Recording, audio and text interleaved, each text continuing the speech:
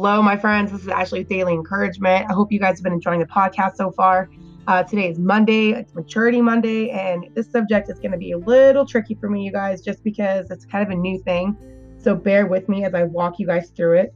Today, we are going to be talking about going from the law of God to the heart of God. And I'm going to do my best to explain this to you guys. These are just my thoughts about it. These are things that I'm pondering, and I want to share it with you in hopes of kind of provoking this transformation that we would go from just being people who know God's law, but really going through the inner transformation of getting to the heart of God and growing and developing and maturing as people so we can get on with the things that God's called us to do, you guys. So I'm just going to jump right in today. So I was in Luke chapter 6, and it starts off that it was a Sabbath and that Jesus and his disciples were walking through the grain fields, picking the grain and, eating it. And the Pharisees were like, why are you doing what is unlawful on the Sabbath? Okay. So then all of a sudden it takes you into another Sabbath, and they go into the synagogue. There was a guy there whose hand was shriveled, and it says the Pharisees were looking for a reason to accuse Jesus, right? And so they were watching him closely to see if he was going to heal anybody. Okay. So they are looking at this whole situation and just being super judgmental. Okay, they have God's law, don't work on the Sabbath and these things they knew. But I don't know about you guys. I think they're taking it a little too far when they start judging people for eating and people being healed. Okay. When their interpretation of God's law becomes the law, right? And you give no space for anybody to really seek out what God's heart is for them in that situation. All right. So after that, he addresses that. And there's a couple other things that happened in between, but we'll get to that in a second. So he goes with his disciples, and he ends up going with this large crowd or whatever. There's this crowd, and he's talking to them. And I think it's the Beatitudes. So he goes, he's talking to his disciples, and he's talking to the people there, and he goes, blessed are you who are poor, for yours is the kingdom of God. Blessed are you who hunger now, for you will be satisfied. Blessed are you who weep now, for you will laugh. Blessed are you when people hate you, when they exclude you and insult you and reject your name as evil because of the Son of Man.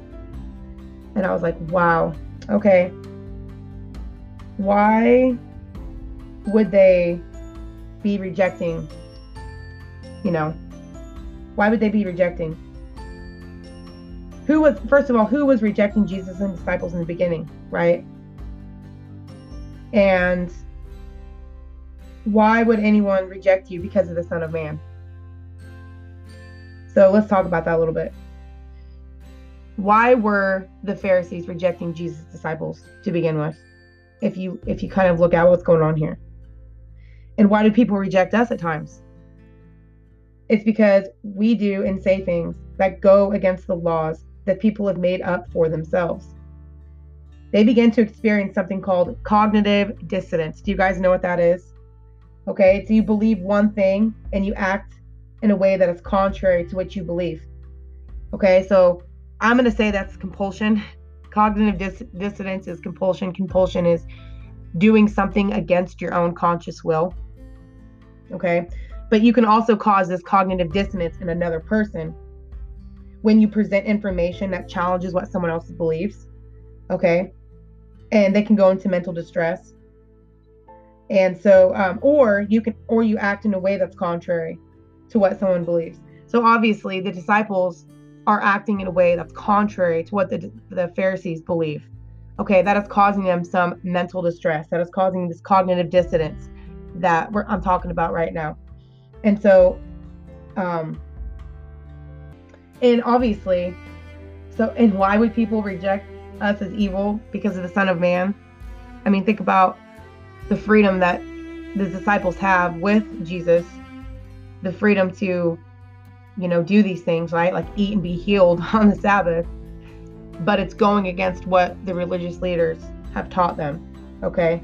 So it's making the religious leaders feel uncomfortable because it's going against what they believe. Now, we have to remember, you guys, that every single person on this planet is only going to operate from their vantage point.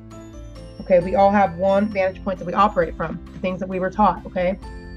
So, and that's how it is, right? And then from time to time, as we're growing mature, we might go from one perception to another. We might enlarge in our perspective and that kind of thing, but it's a process, okay? And it can change if we allow God to transform our thinking, okay? Going from the law of God to the heart of God, allowing him to change our perspective of things and how we're seeing things. I don't think the Pharisees allowed their perspective to be changed when Jesus was saying to them, I ask you, which is lawful on the Sabbath, to do good or to do evil, to save life or to destroy it? They didn't even answer the question. They just sat there, and they didn't really ponder those things. So here's the thing, you guys. We're going to have a thought process and a belief that it's going to lead us to an outcome that we don't desire. Okay. Maybe for the Pharisees, when the disciples were doing things, they're like, no, this is not the outcome that we don't desire for you. You're not supposed to be doing these things on the Sabbath. Okay. It's causing them massive stress. But let's go back to, let's look at ourselves, you guys. As we have a thought process and beliefs that lead us to outcomes that we didn't desire, right? We hurt someone or become their enemy, right? We begin to learn how God turns the other cheek for us, right? He allowed us to hurt him, okay? So we become aware of what we did, and he changes how we are thinking and what led to that injury. So we don't constantly hurt ourselves and God with the same thinking that put him on the cross. As we are in Christ, we mature. We look at life from deeper and more perceptive ways. We put away the childish things and we become grown, right? So I went over to that scripture in 1 Corinthians 13, and it talks about love, and then he all of a sudden goes into maturity with it. And he goes, as children, we talk and we thought and we reason like children, right? So then I was like, okay, well, how do children talk? They have a limited vocabulary. They only talk in the context of the experiences that they've had and what they have seen or believe, right? And they're pretty limited because kids don't have a lot of those things. And they have limited language. And because they have limited language and limited experiences, they have limited ability to reason those things that they're going through. All right. Now, as we grow and mature, hopefully, we begin to change and put off those childish ways of doing things and thinking, right? We grow our vocabulary, we grow our experiences, we grow our ability to reason and put those things together. But the Pharisees and the teachers of the law, they were still children in a sense of only operating from what they had been taught, okay? They were not becoming more perceptive in how they viewed God and how they viewed the people he created, right? They were only operating from their vantage point and were not seeking to change their perspective, right? But they were grown. I mean, I don't know, they were in their minds, right? They were running things. And here's the thing, you guys, I'm sure the people these Pharisees, they had well houses of experiences that provided the opportunities for them to grow and mature, but they didn't have the love of God in their own hearts, Their love and perception was only to those who saw things their way. That validated them and their identity. God's love didn't validate them. God's law did, because it's something that they just did, right? There's no self-reflection that happens when you just follow a law. It's pretty cut and dry. But God wants us to go beyond that and understand the heart behind the law. Okay, but in order to understand the heart behind the law, you guys, his heart behind his laws, we have to understand why our heart doesn't always align with his. Look at what happened at the very, let's go back to the beginning of Luke 6. The Pharisees are criticizing the disciples and Jesus, criticizing the disciples for eating. I'm sure Jesus was eating some of the grain too. Well, it says his disciples began to pick some heads of grain, rub them in their hands, and eat the kernels. Some of the Pharisees asked, "Why are you doing what is unlawful on the Sabbath?" Then Jesus answered them, "Have you never read what David did?" Right? And then on the Sabbath he went and he healed, and then he asked them the question. I ask you, which is lawful on the Sabbath, to do good or to do evil, to save life or to destroy it? Okay, so asking ourselves, which is lawful to do? Is it good to do good or evil, to save life or destroy it?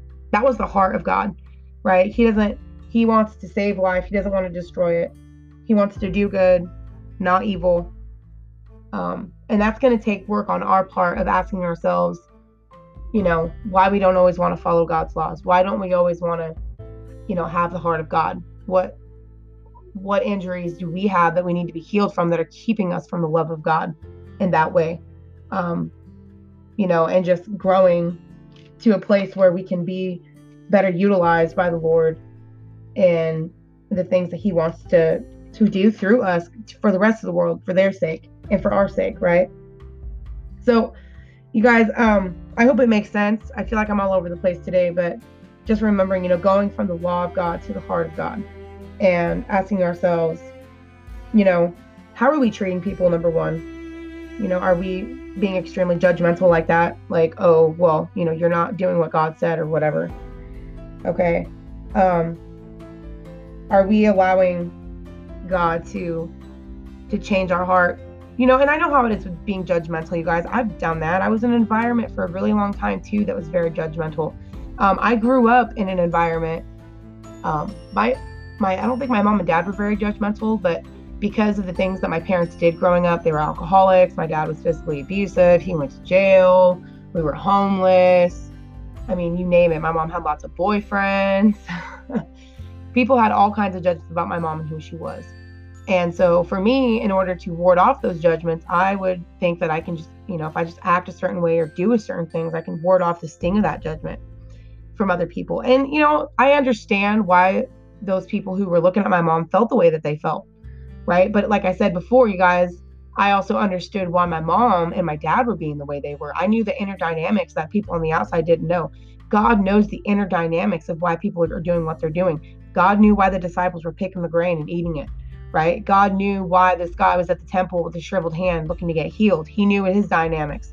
So we can't just judge things from the outside like that. We got to kind of have the heart of God in the way of understanding, just taking time to understand somebody, and why they do what they do. It's not always what it seems to be. And not putting that burden on other people in that way of, forcing them to, comply to a law that is your interpretation of it, when you forget that other people have their own interpretations or their own, kind of understanding in a way, right?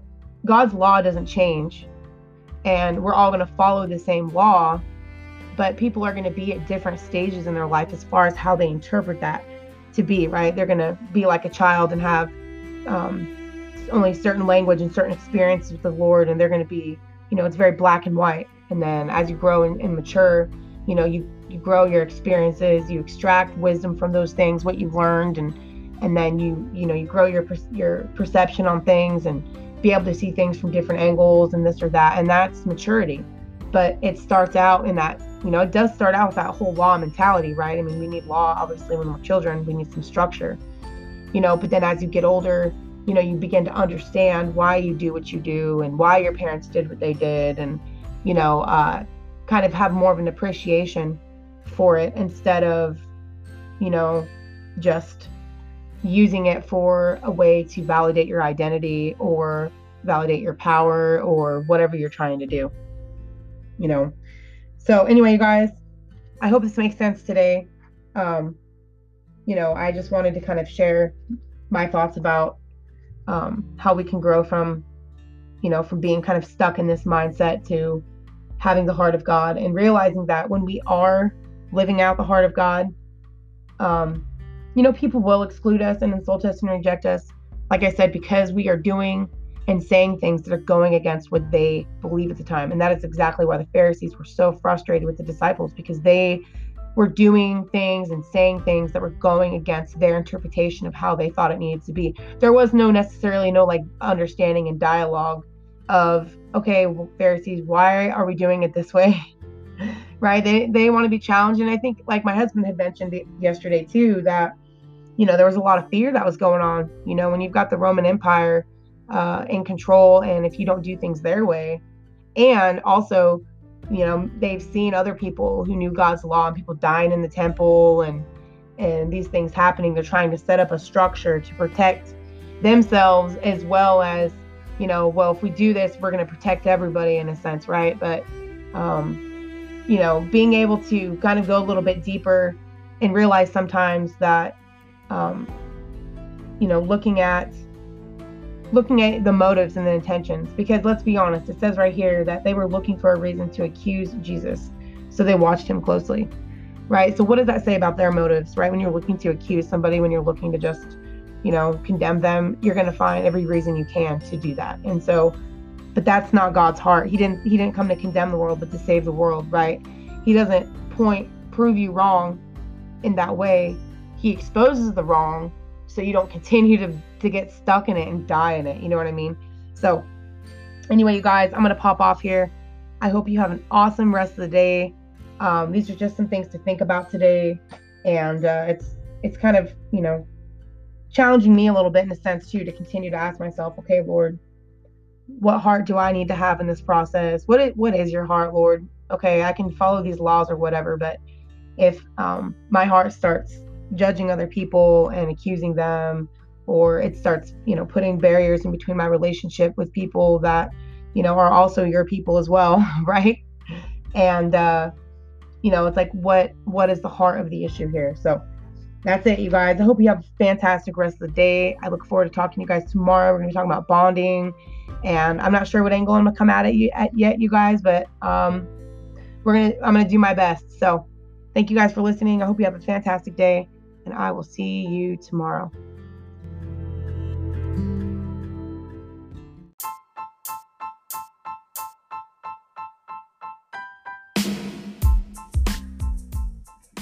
Friends, I am back really quick because I just had a couple thoughts I wanted to share with you after I got done recording this podcast. I honestly had thoughts about deleting it. I'm like, Ashley, you just sound crazy. You really don't know what you're talking about. You should just delete it and, start over again and re-record. I'm like, Ashley, how many times are you going to re-record this thing? Right? So as I was pondering that, and I started thinking about what I was talking about, talking about going from the law of God to the heart of God, and looking at how the Pharisees were dealing with the people in the church. Two things I noticed. Number one, they were keeping the people from eating, right? By criticizing them for eating grain on the Sabbath. And they were keeping people from getting healed. So let's ask the question, is the church doing that today? Do we have leaders in the church that are keeping people from eating, from getting fed by multiple sources, not just the guys who run the church? And are we keeping people from getting healed in the church because healing only looks a certain way on a certain places or whatever? What do I mean by that, you guys? The Pharisees wanted to see themselves as, look, we're the ones in charge here. We're the ones who give you guys God's laws, and God had given them that responsibility. So I understand that. But have you guys ever been in a spiritual environment where there's just one guy who does all the teaching? Other people aren't necessarily utilized, or maybe it's just like, instead of everyone eating off of each other's life experiences and the wisdom that each person has in the church, you might rely on kind of one other source outside of the church, like certain curriculum or certain books. And so instead of the people learning to train their senses to discern good and evil by, exercising their senses, right? Going through the things they've been through and thinking about what they've been through and the things that they've seen and processing that and extracting the good and the bad out of it. Okay, this is what I'm going to keep. This is what I'm going to throw away. And how we can feed each other in that way. Do we have a system set up where it's just one guy that's feeding everybody and no one else is allowed to do that, right? And as far as healing goes, how do people feel about healing in the church? When the church I was in, you guys, the fellowship I was a part of for a long time, the people that we did life with and talked our lives with about the Lord and all this kind of stuff, they would criticize psychology or 12-step programs or, things of the world in that way, right? And so in a ways, a lot of the ways that people were being healed, let's just say you've got alcoholics and drug addicts who were utilizing a support system like that. It was working for them, right? They were bearing good fruit in their life. They were doing better than they were. They were having better outcomes. We would criticize those systems in place instead of, kind of like, oh, you know what, that's good. If that's working for you because you're an adult and you're responsible for your life, and if you're taking responsibility for your life and you're getting healed in that way, great, right? But no one was necessarily doing that. It was their definition or their ways of doing things that was exalted over how other people needed to take care of things in their life. So you guys, I was just thinking about that when I got done recording this podcast. Like, wow, how are we keeping people from feeding each other, right? Because we all are supposed to have the fruit of the Spirit, and we all are supposed to be encouraging each other. Each part is going to do its work, God's grace in its various forms. How are we keeping that from others? And how are we denying healing in the church? By our understanding of how we think it should be, or criticizing people for how they're getting healed. I have read stories like in Boundaries and different things of people in other churches, and especially the book How People Grow, about people struggling in marriage or going through different situations, and people saying stupid stuff like, you don't have enough faith. I'm like, are you kidding me? Are people really talking like that? Luckily, I've never been in that environment, because I don't understand how you can accuse somebody of not having enough faith because they're having problems in their life, right? As if you have faith, you ain't having any problems. Like, what's up with the disconnect? What is happening there? Like, we all have problems. We all have lack. We all have situations that we're learning from, even as Christians. Like my husband and I were talking about yesterday in our video.